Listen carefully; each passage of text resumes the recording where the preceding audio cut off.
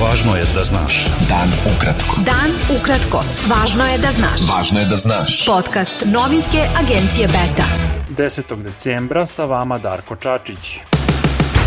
Na više lokacija na severu Kosova Srbi su danas postavili barikade nakon što je kosovska policija uhapsila svog bivšeg pripadnika Dejana Pantića. Srbi su blokirali saobraćajnice u Zvečanu, Leposaviću i Zubinom Potoku. U severnom delu Kosovske Mitrovice i Zvečanu oglasile su se sirene.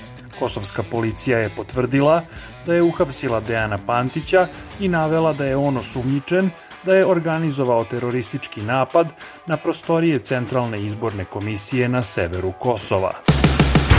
Predsjednica Kosova Vjosa Osmani saopštila je da su vanredni lokalni izbori na severu Kosova, zakazani za 18. decembar, odloženi za april naredne godine. Posle sastanka sa liderima kosovskih političkih partija, Osmani je navela da postoji potpuni konsenzus oko odlaganja izbora.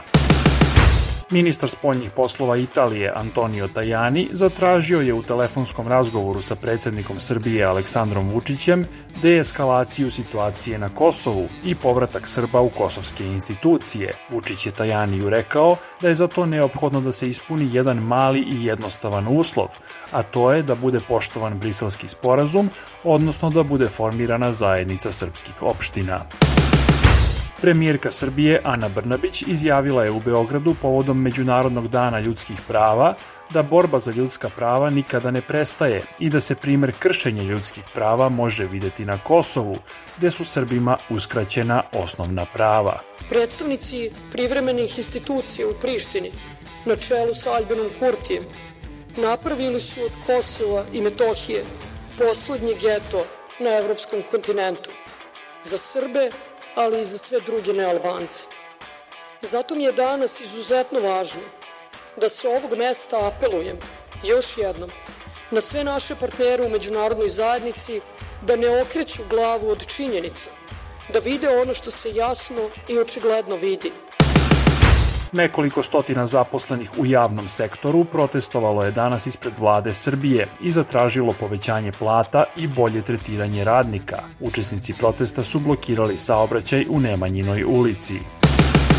Pokret Ne davimo Beograd predstavio je predlog poreske reforme koji podrazumeva uvođenje vanrednog poreza na ekstra profit pravnih lica, ostvaren kao rezultat kriznog ratnog trenutka. Poslanica Pokreta Ne davimo Beograd Biljana Đorđević rekla je da ta organizacija predloženom reformom poreske politike želi da pošalje jasnu poruku da Srbija ne treba da bude utočište za ratne profitere. Kao što ne smatramo da je u redu da neki ljudi završavaju na ulicama, dok drugi profitiraju, dakle, potpuno disproporcionalno povećavajući stanarine, tako nije u redu ni da, recimo, građani suštinski kreditiraju, na primjer, NIS, a da onda on ima četvorostruku, petostruku dobit, da mi imamo sve ovo vreme skoro najviše cene dizela i benzina u regionu. Stranka Slobode i pravde saopštila je da najava gradskog menadžera Beograda Miroslava Čučkovića da Stari Savski most neće biti srušen već obnovljen predstavlja pobedu Beograđana, opozicije, nevladinih organizacija, stručnjaka i aktivista. Stranka Zajedno je ocenila da je najava da Stari Savski most neće biti srušen pobeda građana. Beta. Dan ukratko. Budi u toku.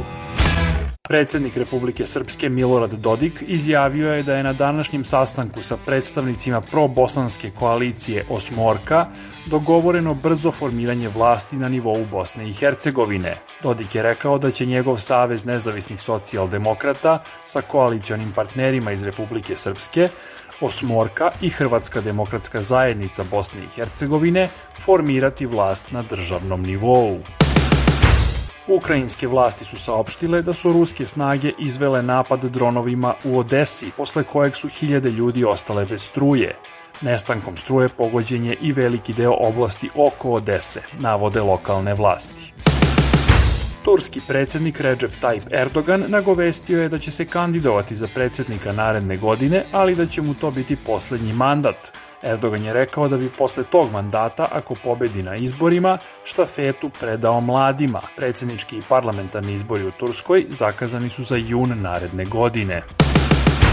Fudbalska reprezentacija Maroka plasirala se u polufinale svetskog prvenstva, pobedivši Portugaliju sa 1:0. Maroko je time postala prva afrička reprezentacija koja se plasirala u polufinale svetskog prvenstva. Maroko u polufinalu čeka pobednika večerašnjeg meča Engleske i Francuske. U prvom polufinalu u utorak sastaju se Hrvatska i Argentina.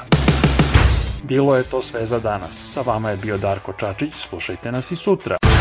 Pratite nas na portalu beta.rs I društvenim mrežama. Važno je da znaš. Dan ukratko. Podcast novinske agencije Beta.